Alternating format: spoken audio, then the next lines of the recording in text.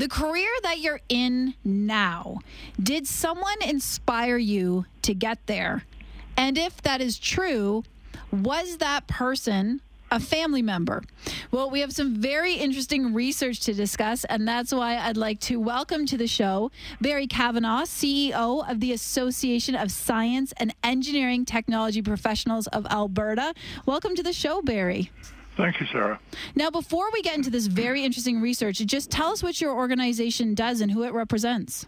Well, we both represent and regulate under the Engineering and Geoscience Professions Act some 17,000 engineering and science technologists. So they're primarily in geoscience disciplines and engineering disciplines. There are 21 such disciplines, and people are engaged in about 100 occupations under that. So we regulate them in much the same way that engineering or medicine or any other profession is regulated on the behalf of the provincial government.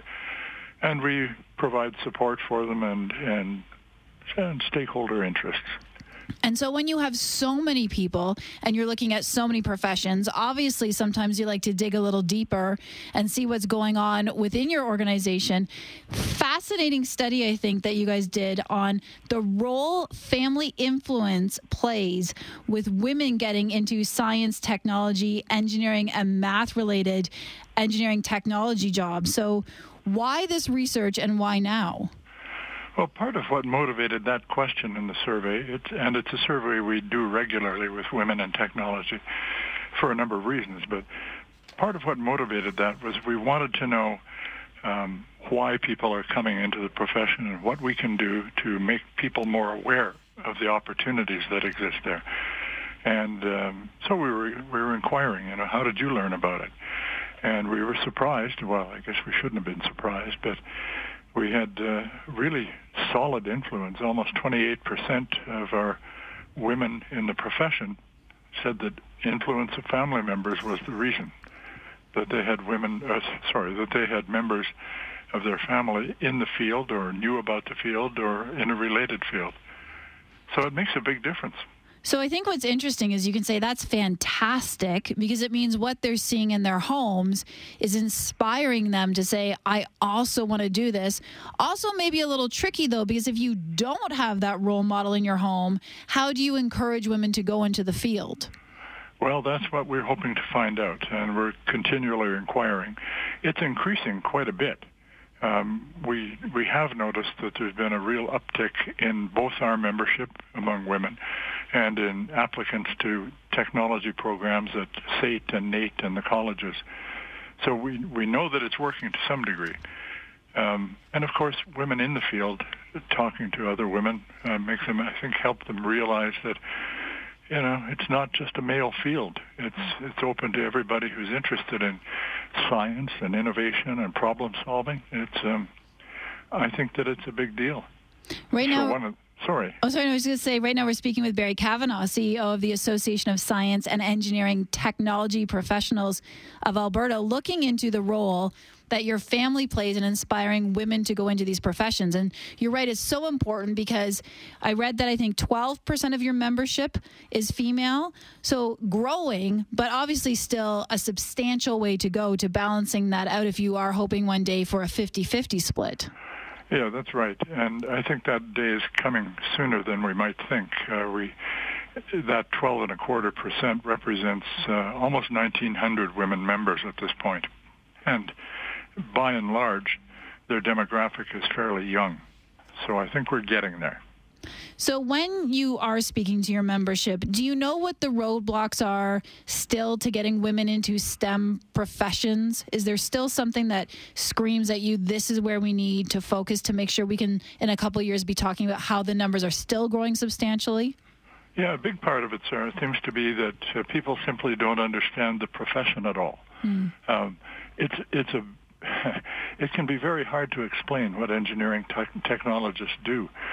So we've been trying to raise public awareness with, occasionally we'll get a public information release out about something that's happened and try to focus it towards getting people information about the profession.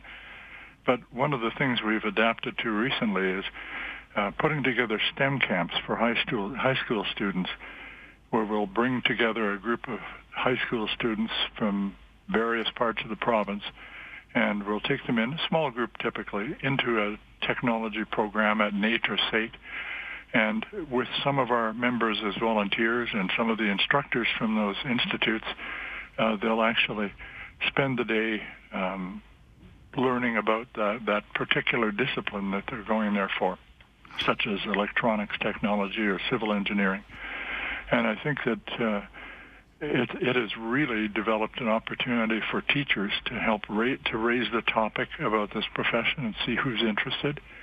And it's opened a door to make it possible for them to find out more about it in a really concrete way. Quite a number of the young people who've gone through these STEM camps have expressed an enthusiasm for going into one of the programs when they're finished high school. So we think it's a really good way to raise awareness. So I guess it's quiet, but it's good. The way to go forward, though, is to take a step back here and say, for people listening, is there an easy definition of the difference between an engineering technologist and an engineer? Well, that's a tough one. The professional engineer, who's typically what you think of, is someone who's done a 4-year degree as a Bachelor of Science in Engineering at a university, and then spends 4 years as an engineer in training, working with a professional engineering firm. An engineering technologist is the subject of a 2-year intensive engineering program at one of the polytechnics, SAIT or NAIT, and has been focused almost entirely on nothing but engineering during that 2 years. I've heard it said that they basically cram 3 years of engineering into 2 years to do it. So it's a fairly intensive program, but it's really worthwhile too. When they're finished, they can start at around $60,000 in most of the disciplines. Woo! But the way to understand them is that they work together, professional engineers and engineering technologists. And sometimes I've caused a little confusion by referring to our members as practical engineers, but that's kind of the way to describe it. The higher order engineering, the original design, and higher order mathematics is all supposed to be in the hands of professional engineers. And our members are quite capable of doing most of those things, but they work typically under the supervision of engineers early in their career. Quite often are working independently most of the time after that. I think that it's really important to understand that they're a team, though. And typically, I remember talking to the president of one of the engineering firms in our city, and he was telling me that 75% of the engineering in their firm is done by technologists, and they know that it's good. And they, of course, they have to oversee it and approve it to go out, but that tells you a lot, I think. I think when you see that as a team, that's the most common way they work. But quite often you'll see our members working completely independently. I know one who's, for example, a director of waterworks for a major city and doesn't work under supervision of anybody but the chief administrative officer of the city. That's a good example. Those opportunities are wide open. There are a number of our members who are what they call chief engineers, or in many cases, chief administrative officer in municipalities in the province. Almost no end to the opportunities. Well, it's a very interesting study showing that family plays so much of a role in women deciding to go into these careers. And as you said, they pay very well, lots of opportunity. And the goal really is to get even more women working in these STEM jobs. So I really appreciate your time today. And hopefully we'll talk in a year or two and you will say, guess what? At 50%, we did it. And that would be fantastic. I sure hope so. Be nice to talk to you about that then. Thank you so much. That's Barry Kavanagh, CEO of the Association of Science and Engineering Technology Professionals of Alberta. New study that shows the role your family plays is pivotal in getting women to STEM-related jobs in the engineering technology profession. For most of us, crime is something we see on the news. We never think it could happen to us until it does. Loved ones are gone, and for the survivors, the scars will never heal. I'm Nancy Hixt, a senior crime reporter for Global News. And on this season of Crime Beat, I'll take you inside some of the most serious crime stories I've covered. Season 6 of Crime Beat is available now on Spotify, Apple Podcasts, Amazon Music, and all podcast platforms.